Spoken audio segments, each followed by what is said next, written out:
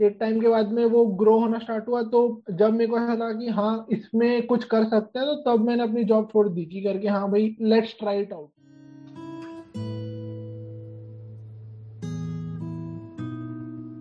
Hi Arjun, welcome hello to Tania, 12 how are Films. You? Thank you for having me here. So how it's all started? Did you plan to have a page and be a book reviewer or बस ऐसे ही start कर दिया? See, the thing is that I didn't initially plan that कि एक page बनाना है, but when I was in my college, तो ऐसा था कि the people with whom I lived with, तो वो मतलब बहुत क्या बोलते हैं, बहुत इंटेलेक्चुअल बातें करते थे कि करके चीजें ऐसी होनी चाहिए, हमको ये चीजें करनी चाहिए। तो I was very fascinated by the way they use to talk, and उनकी कन्वर्सेशन सुन के मैं बहुत उनसे इम्प्रेस हो गया था। एंड मैं उनसे पूछा था कि यार जो तुम इतनी सारी अच्छी अच्छी बातें करते हो, तो what is the source, how do you get that information? तो उन्होंने मेरे को बताया था कि करके भाई हम जो है वो हम बुक्स पढ़ते हैं, and this is how we get the information, and उससे हमारी जो थिंकिंग एबिलिटीज है वो बहुत इनहांस हुई है। अपने कॉलेज के थर्ड और फोर्थ ईयर में रीडिंग स्टार्ट कर दी, तब इतना ऐसा था कि रीडिंग का हैबिट धीरे धीरे वो इनकलकेट हो रहा था। जैसे ही फोर्थ ईयर कंप्लीट हुआ मेरा, उसके बाद मेरी जॉब की ज्वाइनिंग हो गई, एंड मेरी जॉब की ज्वाइनिंग थी गुड़गांव में। फिर गुड़गांव में मैंने 2019 में अपनी जॉब ज्वाइन की। वहां मैं काम करता गया, फिर 2020 के मार्च में लॉकडाउन लग गया। जो मैं बुक्स पढ़ता हूँ उससे जो भी चीजें सीखता हूँ, वो जो मेरे इंस्टाग्राम पे फॉलोअर्स हैं उनके साथ में वो लर्निंग शेयर करूँ, तो वहां से वो जर्नी स्टार्ट हुई थी। तो बुक से मेरे को जो जो फायदे हुए थे वो मैं दूसरों के साथ में शेयर करना चाहता था, एंड चाहता था कि करके वो लोग भी अगर बुक्स पढ़ना स्टार्ट करेंगे तो उनकी लाइफ भी बेटर होगी। मेरे को बुकस्टाग्राम कम्युनिटी के बारे में पता चला कि हाँ भाई ऐसी कम्युनिटी है इंस्टाग्राम में जो बुक्स के बारे में बातें कर, बुक रिकमेंडेशन करती है, और बुक के अराउंड में बहुत सारे टॉपिक्स के ऊपर में पोस्ट एंड वीडियोस बनाते हैं। तो फिर मेरे को धीरे धीरे पता चला, एंड फिर मैंने बोला कि हाँ इसको ट्राई करके देख सकते हैं। एंड फिर एक टाइम के बाद में वो ग्रो होना स्टार्ट हुआ, तो जब मेरे को ऐसा लगा कि हाँ इसमें कुछ कर सकते हैं, तो तब मैंने अपनी जॉब छोड़ दी कि करके हाँ भाई लेट्स ट्राई इट आउट, देखते हैं कि ये चीज कहाँ तक जाती है। तो मैंने लॉन्ग टर्म एक बेट लिया कि अभी भले ही उसकी अवेयरनेस कम हो, अभी भले ही जो बुक ट्यूबर्स हैं, इंडियन बुक ट्यूबर्स वो कम है, but in the long run वो बढ़ेंगे ही। ऐसा मैंने एक बेट लिया है। नॉट श्योर कि करके हाउ विल इट वर्कआउट, या आगे चल के वो कैसी चीजें प्लान आउट होगी, बट अभी एक वो बेट था, तो मेरे पास में रिस्क एपेटाइट थी, तो मैंने ले लिया एक बेट। What you kept in mind while quitting your job? Like कौन सी चीजें थी जो देख, आपने अपने ऐसे रखा कि हाँ भाई जॉब क्विट करनी है तो ये चीजें होनी चाहिए? मैं 2 साल मैंने जॉब कर ली, तो मेरे पास में सेविंग्स तो बहुत थी। ऊपर से एडेड बेनिफिट ये था कि करके मेरे मम्मी पापा बहुत सपोर्टिव है मेरे को, उनको मेरे ऊपर से जीरो रिस्पॉन्सिबिलिटी। उन्होंने मेरे को कभी ऐसा बोला नहीं कि करके हमको चाहिए कि तू हमारा ध्यान रख, हमारा ख्याल रख। तो एक वो एडेड बैगेज जो दूसरे लोगों के ऊपर ऊपर में होता है, वो मेरे ऊपर नहीं था। तो मैं उस केस में मैं रिस्क फ्री था कि मेरे को किसी और का ध्यान नहीं देना, या किसी और की रिस्पॉन्सिबिलिटी मेरे ऊपर में नहीं है। तो ये दो चीजें थी कि करके भाई मैं अपना खर्चा खुद से निकाल सकूं, उतनी सेविंग्स मेरे पास में थी। दूसरा ये था कि कल को कुछ हो जाए तो मेरे को किसी और की रिस्पॉन्सिबिलिटी एज ऑफ नाउ नहीं लेनी है। हो सकता है कल को उनको मेरी जरूरत पड़े, बट इनिशियल लेवल पे तो उन्होंने मेरे को बोला था कि भाई देख तेरे को जो करना है तू कर, हमको ऐसा तेरे से कुछ चाहिए नहीं। तो ये दो मेन रीजन थे। एंड उसके बाद मेरे को एक ये भी रीजन था कि मेरे को मेरी जॉब पसंद नहीं आ रही थी, तो वो कभी ना कभी तो छोड़ना ही था। तो अब मेरे को समझ में आ गया कि करके भाई अभी ग्रोथ हो रही है, एक तरफ में अगर फुल फोकस करके मैं आगे बढ़ सकता हूँ, तो वहीं पूरा फोकस लगाऊं ना, अपना पूरा अटेंशन उसी तरफ दे दूं। तो ये 3 रीजन काउंट कर सकते हैं कि ये 3 रीजन ही थे। उसके अलावा में तो इधर उधर कुछ रहता है, उसके कारण में मैं वो लीप ले सका जो कि बाकी लोग नहीं ले पाते। About the saving part, how you saved, like if anyone wants to save, because I am trying, मतलब ऐसा नहीं होता कि तुम कॉलेज में हो या तुम कोई जॉब कर रहे हो but you are saving for something, तो how you save, like any hacks और समथिंग? मैं बता रहा हूँ, मैं है ना ऐसे केसेस में आप सब लोगों से बहुत अपार्ट हूँ, क्योंकि मैं ऐसे केसेस में बहुत लकी रह चुका हूँ। मेरी जो सैलरी थी वो बहुत ज्यादा थी, ठीक है।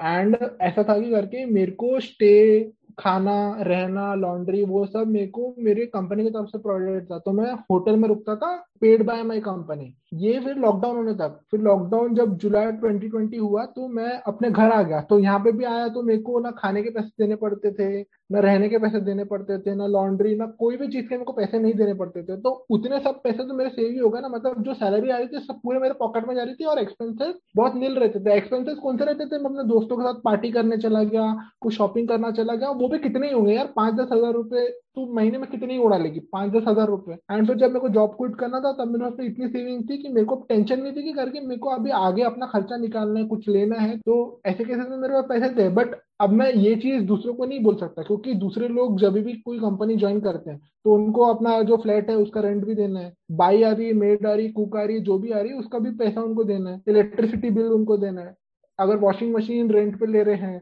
एसी रेंट पे ले रहे हैं, वो सब पैसे देने हैं। तो मैं कौन बहुत सी है लकी ऐसी हूँ। कंपनी? कंपनी कौन सी है? कंपनी गुड़गांव में ही है, मैं बता दूं, कंपनी का नाम है केन ऑयल एंड गैस, या अभी वेदांता उसको बोल सकते हैं, Vedanta Cairn oil and gas. अच्छा अच्छा अच्छा, तो आपका वो प्लेसमेंट होने के बाद मस्त चल रहा था। हाँ हाँ, तो ये मतलब ऐसे केस बहुत रेयर होते हैं, एंड वो rarest of the rare cases में मैं हूँ जहाँ मेरे को बहुत नील एक्सपेंसेस थे। तो अब जितने भी पैसे मेरे को मिलते थे तो सब सेव हो गए ना।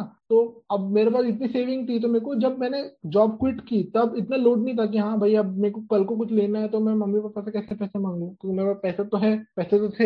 है, लड़कों को होता है, कार्स का होता है, घर का होता है, प्रॉपर्टी का होता है। What about you? Like are you gonna get invest in something और? कार और बाइक वगैरह में तो मैं बिल्कुल नहीं करने वाला। इसका भी मेन रीजन है कि मेरे को ड्राइविंग का शौक बिल्कुल नहीं है। और दूसरी बात ये कि करके कार मेरे घर पे ऑलरेडी है, टू व्हीलर मेरे घर पे ऑलरेडी है, और मैं ना ऐसा बंदा हूँ जो मैं बिल्कुल भी शो ऑफ करने में बिलीव नहीं करता। मतलब तू मेरे को हजारों करोड़ रुपए भी दे देंगी ना तो भी I will not flaunt anything कि हाँ भाई देखो भाई मेरे पास में इतने करोड़ रुपए है। मैं ऐसा बिल्कुल भी इंसान नहीं हूँ कि किसी को सामने वालों को शो ऑफ करूंगा या स्टेटस दिखाने की कोशिश करूंगा, हाँ देखो भाई मैं तुमसे कितना आगे हूँ।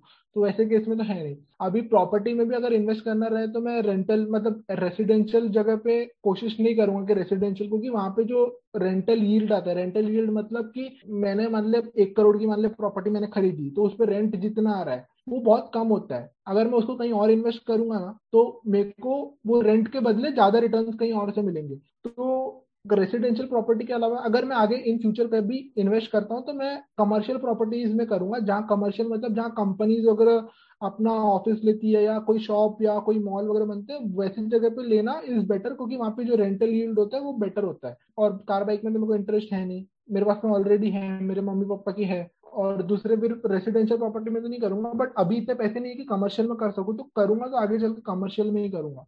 नाइस नाइस, तो मतलब आपके पास आपकी कार है इसीलिए। हाँ कार है, और वो भी मतलब मेरे पापा ने ली रखी है। तो यार मैं बोल रहा हूँ ना, मैं एक्सट्रीमली लकी रहा हूँ, बहुत बहुत सारे केसेस में तो मैं एक्सट्रीमली लकी रहा हूँ। बाकी चीजें लाइक, ये क्या होता है ना कि जब तुम पैसे कमाने लगते हो तो तुम्हारे सैलरी से ज्यादा खर्चे हो जाते हैं कि ये भी करना है, ये भी करना है, ये भी करना है, क्योंकि तुमने पैसे मतलब कमाना शुरू करते हो ना पहले पहले, तो ऐसा होता है कि हमारा भी ऐसे गोल है कि हम यहाँ जाएंगे, हम यहाँ घूमेंगे। पैसे कमाने शुरू हुए। After listening to you I feel like कि आधे पैसे आधे लोगों के तो ऐसे ही चले जाते हैं।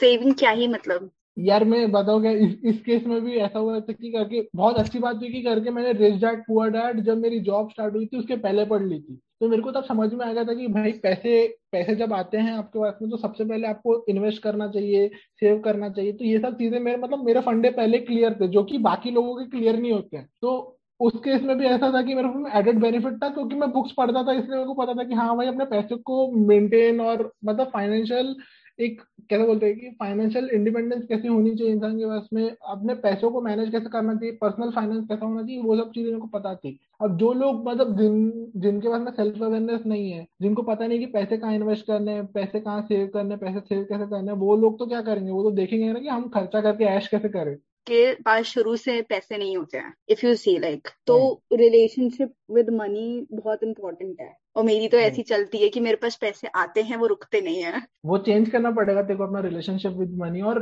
मैं तेरे को रिकमेंड करूंगा कि तू मतलब जो है जैसे रिच डैड पुअर डैड अगर नहीं पढ़ी है तो वो तू पढ़ सकती है। साइकोलॉजी ऑफ मनी भी एक बहुत अच्छी बुक है जो रिलेशनशिप विद मनी, लाइक वो तेरे को बताएगी कि तेरे को अपने रिलेशनशिप विद मनी बेटर कैसे बनानी है। उससे तेरे को समझ में आएगा कि अपने पैसों को अच्छे तरीके से कैसे मैनेज करना है तेरे को। तो वैसी सब बुक्स अगर पढ़ेंगी तो जो तेरा गोल है अपना घर लेने का वो बहुत जल्दी अचीव हो जाएगा, कंपेयर टू कि अगर तू वैसे माइंडलेसली पैसे स्पेंड कर रही है तो। अभी तो मेरा एक ही गोल है कि ट्रिप पे जाने का है मेरे को इस साल। I am saving up. हो गया बट जमा पैसे?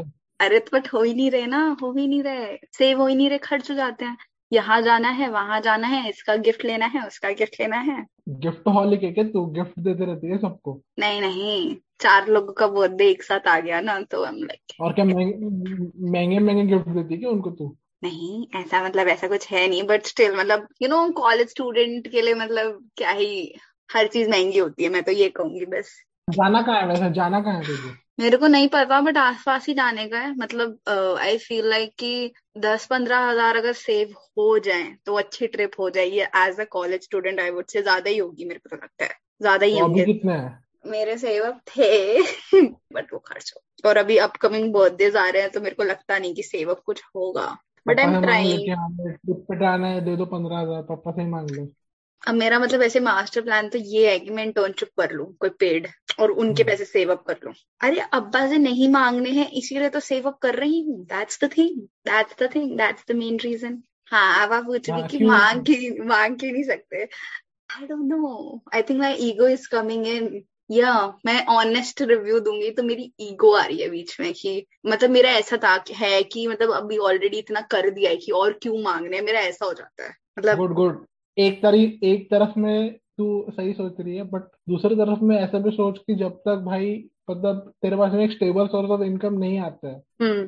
तब तक तो तू उन पे डिपेंडेंट है ना, लाइक। आई नो मैं डिपेंडेंट हूँ, बट द फैक्ट दैट कि मैं ट्राई भी नहीं कर रही हूँ सेव अप करने का और उनपे और मनी वो डाल रही हूँ कि मेरे को और पैसे चाहिए और पैसे चाहिए, इट इज नॉट गुड। तो उस चक्कर में मेरी ईगो उन्होंने भी आ जाती है। उन्होंने अरे मैं बहुत ईगोइस्टिक हूँ जब बात आ जाती है मनी के ऊपर ना। मैं मतलब ऐसे पे नहीं करने देती किसी को, I try to split at least. मेरे को कहीं तेरे साथ में आना चाहिए घूमने के लिए, फिर तू ही पे करेंगे। I enjoy the treat. Okay, कमाने शुरू हो जाओ फिर चलते हैं और क्या। हम बात कर रहे हैं, मैंने ना एक रील देखी थी, ठीक है, आई थिंक वो वायरल भी गई थी, जिसमें she was quitting a job and being a travel blogger and she is doing amazing and I follow her. उसका मुझे आकांक्षा करके नाम है उसका। हाँ तो हाँ हाँ, आकांक्षा मूंगा राइट। हाँ। या दैट गर्ल, तो I was like fascinated the amount of places she is visiting and obviously उसने सेव अप किया होगा, ऐसा तो है नहीं कि बिना सेव अप किए।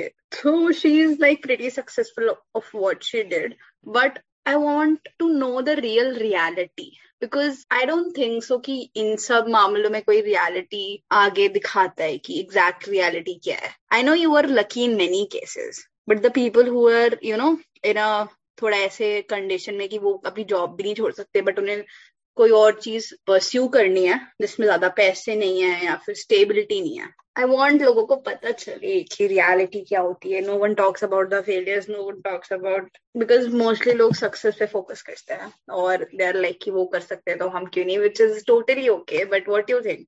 देखो सबसे पहले तो I want to shed some light on the thing known as survivorship bias, जहाँ पे हमको सिर्फ सर्वाइवर्स दिखते हैं, the people that get successful उसको ही। क्योंकि जो लोग सक्सेसफुल होते हैं उनके यूट्यूब पे पॉडकास्ट आते हैं एंड उनके टीवी पे इंटरव्यूज आते हैं, फेलियर्स जो फेल हो जाते हैं उनके इंटरव्यूज और पॉडकास्ट कोई नहीं लेता है। तो let suppose there are 1,000 people and 1,000 people में से 100 लोग सक्सेसफुल हो गए, तो जो भी मीडिया है, सोशल मीडिया, इंस्टाग्राम है, ट्विटर है, यूट्यूब है, सब उनको हाईलाइट करके उनकी सक्सेस स्टोरीज दिखाने लग जाते हैं and that goes viral. And जो 900 लोग हैं जिन्होंने सेम पाथ फॉलो किया होगा, सेम चीजें की होगी, they didn't get successful, but उनकी बात कोई नहीं कर रहा है। एंड होता क्या है कि वो जो 100 लोग हैं उनको देख के बाकी सब लोग इन्फ्लुएंस हो जाते हैं कि हाँ this is a great path, we should also do it. But the thing is कि यहाँ पे हम एक चीज के लिए फॉलो कर जाते हैं कि जहाँ पे हमको 900 लोग जिन्होंने भी सेम चीज ट्राई की थी बट दे फेल्ड, वो उनको हम नोटिस या ऑब्जर्व नहीं कर पाते हैं। तो दिस इज वन रियलिटी जिसको बहुत सारे लोग ऐसे निग्लेक्ट कर लेते हैं, या फिर इसमें उनकी भी कोई गलती नहीं क्योंकि उनको उस चीज की अवेयरनेस है ही नहीं। दूसरी ये भी बात रहती है कि करके आप जो भी चीज करने जा रहे हो, लाइक अगर आपको कंटेंट क्रिएशन स्पेस में आना है तो सबसे पहले तो ये नोटिस कर लो कि मतलब सबसे पहले तो ये एक्सेप्ट कर लो कि जो भी चीज आप करने वाले हो उसमें आप मतलब बहुत पैशनेट हो क्या, कि अगर आपको 2-3 साल तक उसमें कुछ भी सक्सेस नहीं दिख रही है तो आप विलिंग हो क्या उस चीज को कंटिन्यू करने के लिए। नहीं तो बहुत सारे ऐसे लोग होंगे जो 2-3 महीने में उनको कुछ रिजल्ट नहीं दिखे तो वो गिव अप कर देंगे, वैसे तो काम नहीं होने वाला है। तो बहुत सारे अप्स एंड डाउन्स है, एज यू मेंशन की करके वो कोई हाईलाइट नहीं करता, but that is a reality की करके भाई आपको कंसिस्टेंसी चाहिए। एंड बहुत सारे लोग जो फेल हो गए वो आपको दिखते नहीं, आपको सिर्फ सक्सेस स्टोरीज दिख रही है, तो ये सब तो पॉइंट्स रहेंगे ही। तो just because of the sake for the platform वो कुछ भी पोस्ट करना स्टार्ट कर देते हैं। एंड वो मतलब उससे घटिया चीज कुछ हो नहीं सकती कि करके वो आपके अंदर से नहीं आ रहा है, but just just because you have to stay relevant आप पोस्ट करना स्टार्ट कर रहे हो, एंड वही चीज पोस्ट कर रहे हो जो आपको लगता है कि करके भले वैल्यूबल नहीं हो, but because it satisfies the algorithm इसलिए आपको करना पड़ रहा है। तो वो एक बहुत घटिया चीज है मेरे हिसाब से, तो जो कि एक रियलिटी है एंड बहुत सारे लोग उसके बारे में बात नहीं करते हैं। दूसरी चीज जो कंटेंट क्रिएशन का वो है कि आजकल सभी इस चीज में घुस रहे हैं, विच इज वैलिड बिकॉज आजकल टाइम ही ऐसा है। So what you want say on that? यार सबसे पहले तो हमको ये नोटिस करना चाहिए कि करके लोग आ क्यों रहे हैं। दूसरा क्योंकि उनको दिख रहा है कि यहाँ पे जो भी चीजें हैं वो मतलब यहाँ पे क्विक रिजल्ट्स आपको मिल सकते हैं। एंड ये भी उस चीज का ही पार्ट है सर्वाइवरशिप बायस का, कि करके हमको सिर्फ जो लोग बहुत जल्दी सक्सेसफुल हो गए वो लोग दिख रहे हैं, और वो इतने सारे लोग जो कंटिन्यूअसली इतने टाइम से काम कर रहे हैं बट सक्सेसफुल नहीं हुए वो हमको दिख ही नहीं रहे हैं, क्योंकि वायरल तो वो जो सक्सेसफुल हो गए वो ही जा रहे हैं ना। जो लोग वायरल नहीं हो रहे हमको वो नहीं दिखने में आ रहा है। और दूसरी बात ये कि करके वहां पे उनको दिख रहा है कि क्विक सक्सेस मिल रही है, बहुत सारे ब्रांड्स पैसे देने के लिए रेडी है, कि जैसे जो ब्रांड्स हैं वो सिर्फ उन्हीं लोगों को पैसे देंगे जो ऑलरेडी वायरल हो चुके हैं, एंड जो इट्स अ फीडबैक लूप, जो ऐसा कि करके जो एल्गोरिदम दिखा रहा है लोगों को सक्सेस स्टोरीज दिखा रहा है। एंड मतलब मैं आपको एक चीज बताती हूँ which I recently come across while I was watching a YouTube. It will fascinate you. So there is a whole community. Podcast तो सुने होंगे ट्रू क्राइम के ऊपर, की लोग बात कर रहे हैं ट्रू क्राइम के ऊपर। ऐसे यूट्यूब पे चैनल्स हैं who talk about true crime, ठीक है। सो मैंने वो वीडियो देखी तो उसमें वो बंदी कह रही थी जो लोग ट्रू क्राइम के ऊपर बात कर रहे हैं, दे आर लाइक स्पेसिफिकली वो उन लोगों को मेंशन कर रही थी जो ट्रू क्राइम के बारे में बात करते हुए और बहुत ऐसे क्रिटिकल चीजें बताते हुए कि उस विक्टिम के साथ ये हुआ। दे वर डूइंग हाँ their makeup by like while telling about the whole story कि मान लो इसका मर्डर हो गया, तो they were putting on makeup and stuff, and the fact that कि viewers were enjoying it and they were insensitive about the victim. और मतलब जो ट्रू क्राइम स्टोरी से जो उनको व्यूवरशिप आ रही है, they are not giving to the victim's family, they are trying to milk out money out of a murder, which I never thought because मैं भी बहुत सारी ऐसे true crime episodes देखती थी। और then she मतलब बहुत लोगों ने कहा कि maybe they are doing for the awareness, then she was like कि what you want to get, why you want to get aware about a serial killer who had done right. lot of murders? These kind of YouTubers just have a merch like favorite murderer, and this kind of merch they have। And because of उन्होंने ना victim की family से permission ली, और victim की family यही बोलती है कि they don't want to hear about their family members murder again and again and again. और सेम नेटफ्लिक्स भी ये कर रहा है। नेटफ्लिक्स ने भी रिसेंटली एक सीरियल किलर के ऊपर सीरीज निकाली है जिसमें that serial killer have killed lot of people in one go, and he was like cannibalism follow करता था वो बंदा। एंड उसका पूरा प्रॉपर मैंने इंटरव्यू और डॉक्यूमेंट्री देखी है जिसमें उस बंदे की शक्ल पे एक वो नहीं था। Some people are fan girling over that. It is so fucking fucked up. मतलब और बहुत लोगों ने इस पे वीडियोस बनाए हैं। आई वाज ट्राइंग, मैं सोची थी इस पे पूरा रिसर्च करूं कि भाई कौन कौन क्या क्या कर रहा है। वो लोगों को बोलते हैं कि हमें डोनेट करो सो दैट हमारे काम को थोड़ा रिकॉग्निशन मिलेगा और हमें थोड़ा वो होगा। But what are they doing with that donation, because everything is free online. This right. is the most fucked up thing I have seen on YouTube recently, and I have came across this, and I will share the video link in the description, and I will share it with you too. So there is the things that people are doing. So I'm like, oh fuck. ये तो मतलब ये तो कुछ ज्यादा ही dark हो गया। मैं तो Exactly. इससे अवेयर भी नहीं था। Exactly no one is aware about it. और ऐसा नहीं है इंडिया में नहीं है, इंडिया में भी बहुत ट्रू क्राइम डॉक्यूमेंट्रीज है एंड देर लाइक हमें अवेयर करना होता है। यार आई फील लाइक जो सीरियल किलर होते हैं, जितनी मैंने डॉक्यूमेंट्रीज देखी हैं सीरियल किलर की, उनका सिर्फ एक पीओवी रहता है कि उनको स्टैंड आउट होना है क्राउड में से। They want to be someone जो रिकॉग्नाइज होए, and that's what these episodes, these YouTube videos, these Netflix series are doing. They are making them like जो वो चाहते थे वो हो रहा है basically. the fact that people are enjoying the murders, the victims, and they're using true crime, एक पूरा genre बन चुका है जिसमें लोग entertainment के लिए जाते हैं. And when I saw that documentary जिसमें वो बंदा मतलब cannibalism, I couldn't sleep for a night. It was so horrible. And some people say कि ओ हम तो देख लेते हैं, हमें तो कोई प्रॉब्लम नहीं होती. Do you think so कि तुम्हारे साथ कुछ प्रॉब्लम नहीं है बड़ी? It showcases a lack of empathy. मतलब भाई कोई एम्पैथेटिक इंसान जो एक्चुअली में एम्पैथेटिक होगा वो नहीं देख सकता है वो. मतलब मैं नहीं देख सकता भाई ये सब चीजें. वो चीज सैडिस्टिक हो सकती है, वो डिप्रेसिव हो नहीं, सकती है. it was addicting at the same point when I was seeing, I was trying, मतलब लोगों का क्यों देखते हैं ट्रू क्राइम डॉक्यूमेंट्री, जिससे क्यूरियोसिटी उनकी थोड़ी फुलफिल हो कि उसने इतने मर्डर्स क्यों किए, क्यों जानना है तुमको, why you want to know. I get. And हाँ, exactly. same with me. I was like, why I was watching that. I came across, पता नहीं कहाँ से मेरे को रिकमेंडेशन आई, क्योंकि रिसेंटली मैं बहुत ट्रू क्राइम देख रही थी. आपने मेरी स्टोरी पे भी देखा होगा, I was watching documentaries and stuff. मैंने जब वो वीडियो देखी ना, मैं हिल गई, मैं अपनी चेयर से हिल गई. मैं ऐसी fuck bro, what the fuck is happening on YouTube. But ये जो था, जो ट्रू क्राइम वाला था, वो एक नेक्स्ट लेवल है. मतलब वो एक्सट्रीम एंड पे है. हाँ वो तो है. और बाकी बहुत लोग हैं जो नेगेटिव फेम से पैसा कमा रहे हैं. वो भी है कि बिहाइंड द सीन्स क्या होता है आपको नहीं पता. जैसे मैं मान लू कि मैं तेरे को रोस्ट कर रहा हूँ कि तान्या को मैं रोस्ट करता हूँ, एंड बिहाइंड द सीन्स मेरी तान्या से बात हो गई कि देख भाई मैं तेरे को ऐसे बोलूंगा बहुत कुछ है, तू बट पर्सनली मत लेना.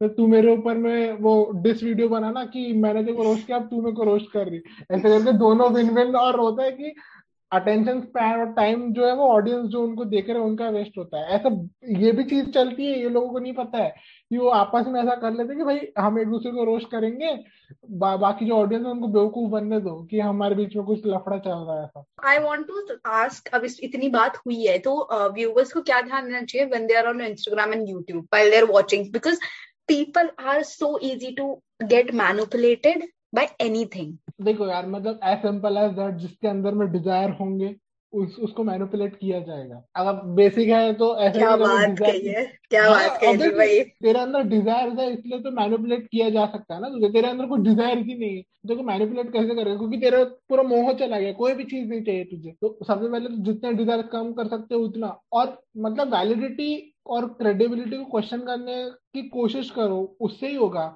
मतलब वो अवेयरनेस कैसे आएगी, तुमको चेक करना पड़ेगा ना कि वो इंसान जो बोल रहा है वो क्या वो चीज को खुद यूज कर रहा है. बट ये तुमको कैसे पता चलेगा, क्योंकि वो तो तुमको वही दिखा रहे हैं जो तुम देखना चाहते हो, वो नहीं जो एक्चुअली में हो रहा है. तो इसको मतलब क्या बोलते हैं कि इसको वैलिडेट करना या क्रॉस वेरीफाई करना कि एक्चुअली में हो रहा है या नहीं हो रहा है, वो बहुत डिफिकल्ट है. तो मैनिपुलेशन तो चलता रहेगा. मेरे को भी नहीं पता कि करके उससे बचना कैसे. द बेसिक थिंग इज कि ट्रांसपेरेंसी नहीं है ना वहाँ पे. तेको जो बना के दिखाया जा रहा है वो तू देखेगी ना. Like it is something that is being serve to you. अच्छा देखो, तेरे फोन में परोसा जा रहा है ना वो.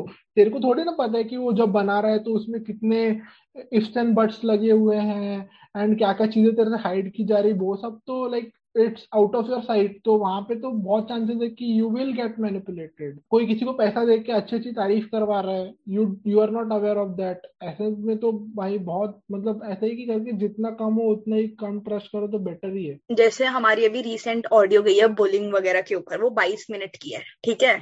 तो मैंने अपनी फ्रेंड के साथ जो रिकॉर्ड की थी वो 3 स्लॉट में की थी, और पर स्लॉट 40 मिनट का था. तो सोच लो 40 मिनट की 3 ऑडियोज मैंने कन्वर्ट करके 22 मिनट में रखी है, तो कितनी एडिटिंग गई होगी. आई जस्ट वांट शेयर की ट्रुथ नहीं गए, सिर्फ परफेक्ट लाइंस गई थी on social media. I just want share that's the truth. मैंने जितनी अपनी प्राइवेट कॉन्वर्स की थी वो सब हट गई थी. जो लोग थे उनके नाम बीप आउट हो गए थे. यार अब फेलियर को डिफाइन कैसे करें वो नहीं समझ आ रहा. देख अभी ग्रोथ पर्सपेक्टिव से बोलूँ तो इतने मतलब 4-5 महीने से मेरे फॉलोअर्स ड्रॉप हो रहे हैं. मेरे फॉलोअर्स जो है वो गिरते जा रहे हैं. ग्रोथ तो मतलब ऐसा है कि करके ग्रोथ तो माइनस में जा रही है अभी.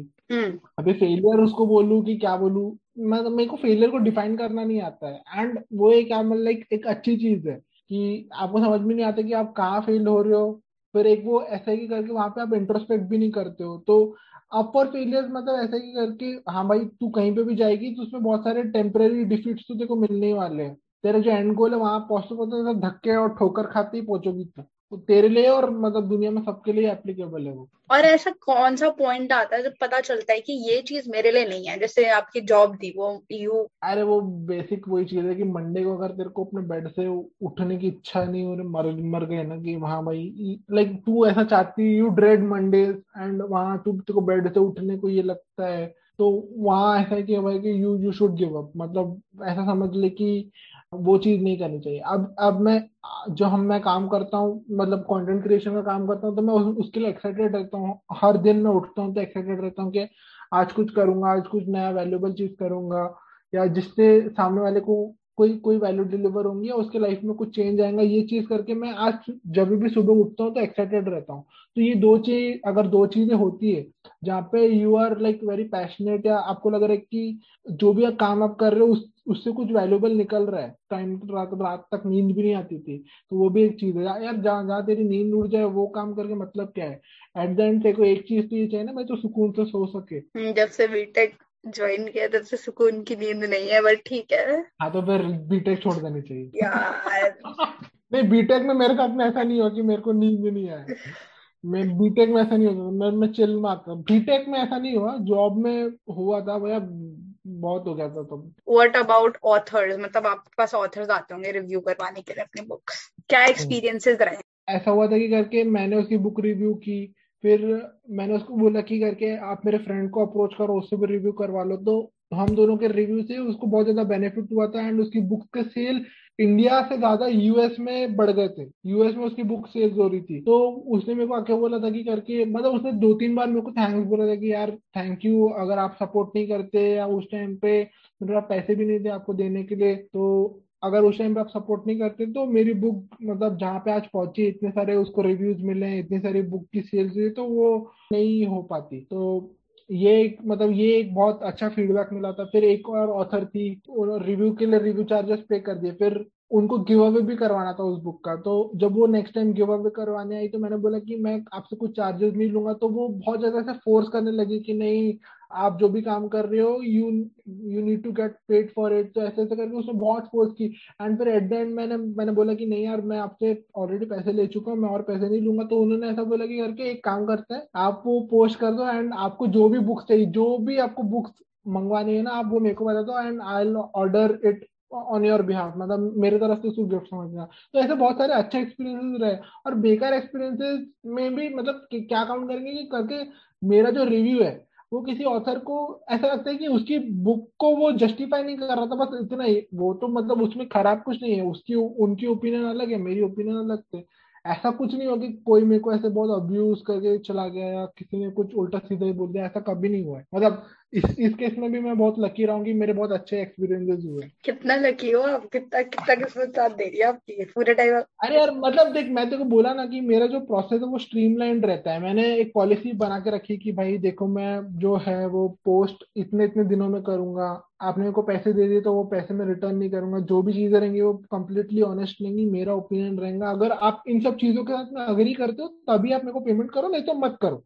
ये सब मैं अपनी पॉलिसी, जब मैं किसी के साथ में डील करता हूँ तो तब उनको मैं पहले ही बोल देता हूँ। तो मतलब टर्म्स एंड कंडीशन जो भी है वो पहले से उनको पता रहती है, एंड वो अच्छे से पढ़ लेते हैं। उसके बाद में मतलब ऐसा होता है कि करके मैं पहले उनका एक्सेप्टेंस एंड अप्रूवल ले लेता हूँ, उसके बाद में मैं अपना काम स्टार्ट करता हूँ। तो ऐसे केस में जो कॉन्फ्लिक्ट या डिस्प्यूट है वो नहीं होता है। तो बहुत अच्छी बात है, ट्रांसपेरेंसी है मतलब पूरी एकदम। इनकम सोर्स का क्या सोचा हुआ है? मतलब बुक रिव्यूइंग से इनकम सोर्स आती है या और दो तीन? नहीं, फिलहाल तो बुक रिव्यूइंग या फिर कोई ब्रांड कोलैब रहता है उसी से आती है। नेक्स्ट में देखते हैं आगे, यूट्यूब जैसे जैसे ग्रो होगा तो उस पर मेजर फोकस रहेगा। ओके ओके, तो फ्रीलांसिंग वगैरह कुछ नहीं? क्योंकि बहुत लोग साथ में फ्रीलांसिंग भी यार करते हैं। मैंने फ्रीलांसिंग की यार वो, बट मैं कंटेंट राइटिंग किया था मैंने 1 महीना, और मतलब 1 महीना और कुछ दिन। बट वो ऐसा हो गया कि बार बार वो करेक्शंस करो, ये करो, जो भी मतलब जो सुपरवाइज कर रही थी मेरे को, जो एक्चुअली में क्लाइंट से डील करती थी, मैं डायरेक्ट क्लाइंट से नहीं डील करता था, मैं गोस्ट राइट करता था। तो ऐसा हो गया था कि करके यार वो इतने करेक्शन बता रही थी, मेरे हिसाब से करो, मेरे हिसाब से। तो ऐसे मेरे को लग रहा था कि मेरी फ्रीडम तो पूरी लूज हो गई। वहां मैं अपना कुछ मतलब वैल्यूबल इनपुट दे नहीं पा रहा हूँ, जैसे जिस हिसाब से वो बोल रही है मैं उस हिसाब से अगर लिख रहा हूँ, तो इट इज बेटर कि मैं उस टाइम को, जो टाइम में इतना सब करेक्शन एंड उनके हिसाब से वो चीजें लिखने का कर रहा हूँ, उससे अच्छा मैं उसको कहीं और वैल्यूबल चीज पे डालूं जहां से मेरे को लगता है कि करके लॉन्ग टर्म में बेनिफिट हो मेरे को, तो मैंने छोड़ दिया। मेरे को काम वो भी नहीं जम रहा था मेरे को, तो ऐसे केसेस में मैं अनलकी रहा हूँ जहाँ पे मैं किसी के अंडर में काम कर रहा हूँ and वो मेरे को नहीं जम रहा है। मतलब कि आप उनमें से हो जिनको मतलब जो किसी के अंडर काम नहीं कर सकता। नहीं, काम कर सकता हूँ यार, बट ऐसा भी नहीं हो सकता भाई यार, क्रिएटिव फ्रीडम नहीं लूज कर सकता ना भाई। कभी भी तेरे को चाहिए तो तू बोलेगी ना भाई मेरा दिमाग है, तो वो दिमाग कहीं यूज तो हो। और मैं तेरे को ऐसा कोई एकदम रूटीन एकदम बोरिंग काम करने दूंगा जहाँ तेरे तेरे जो इनपुट्स है उसकी कोई वर्थ ही नहीं है, तो वो भी नहीं चलेगा भाई। तूने इतना पढ़ी है तो वो कहीं दिमाग यूज तो होना चाहिए ना। जो भी तूने स्किल सीखी है वो स्किल्स का कहीं यूज तो होना चाहिए, और वो यूज ही नहीं होगा तो ऐसा बोरिंग काम करेंगे तो उसका मतलब क्या है? फिर प्रॉब्लम एट द एंड ले दे हम्म। के क्या है, पैसे पे ही आ जाती है ना। जब पैसे हैं तो क्यों लोड लेना है? मेरे को भी ऐसे स्टोरी टेलिंग वगैरह वगैरह बहुत पसंद है। पहले मैं बनाता अच्छा। था, जब मतलब मेरा इंस्टाग्राम जब 2000 3000 फॉलोअर्स पे तो तब मैं बनाता था मस्त कराउजल वगैरह पूरी ग्राफिक से। पता नहीं तूने देखे नहीं है, बहुत हाँ पहले देखा है, करता आपका था। इंस्टाग्राम शुरू हुआ है, मैंने रिसर्च किया है। आपका इंस्टाग्राम शुरू हुआ है फोटोज डालने से, कॉलेज फोटोज, ये वो धीरे धीरे करके आपने वीडियोज डाली हैं कि reading benefits part 1 part 2 part 3 करके ओहो सेल्फ। हो, गजब गजब लेवल पर स्टॉक किया गया है मुझे। तो उसके बाद आपने धीरे धीरे करके पोस्ट डालना स्टार्ट किए और आपके इतने थीम बदले हैं, लाइक एक हाय थीम रहा। हाँ, ये एक मेरे अंदर में बहुत अच्छी चीज है, मैं एक्सपेरिमेंट करते रहता हूँ। वो एक वो पार्ट है ना। हाँ भाई, वो जो तू बोल रही थी कि फेलियर्स को अब कुछ नहीं चला तो उसको मैं फेलियर की जगह मैं ऐसे करता हूँ कि एक्सपेरिमेंट था, नहीं चला ऐसे। Nice nice. तो मैंने देखा है बहुत लोगों को आपकी लव लाइफ में भी इंटरेस्ट है, जब आप एफएक्यू करते हो 2-3 क्वेश्चंस आपके आ ही जाते हैं कि गर्लफ्रेंड है, क्रश है।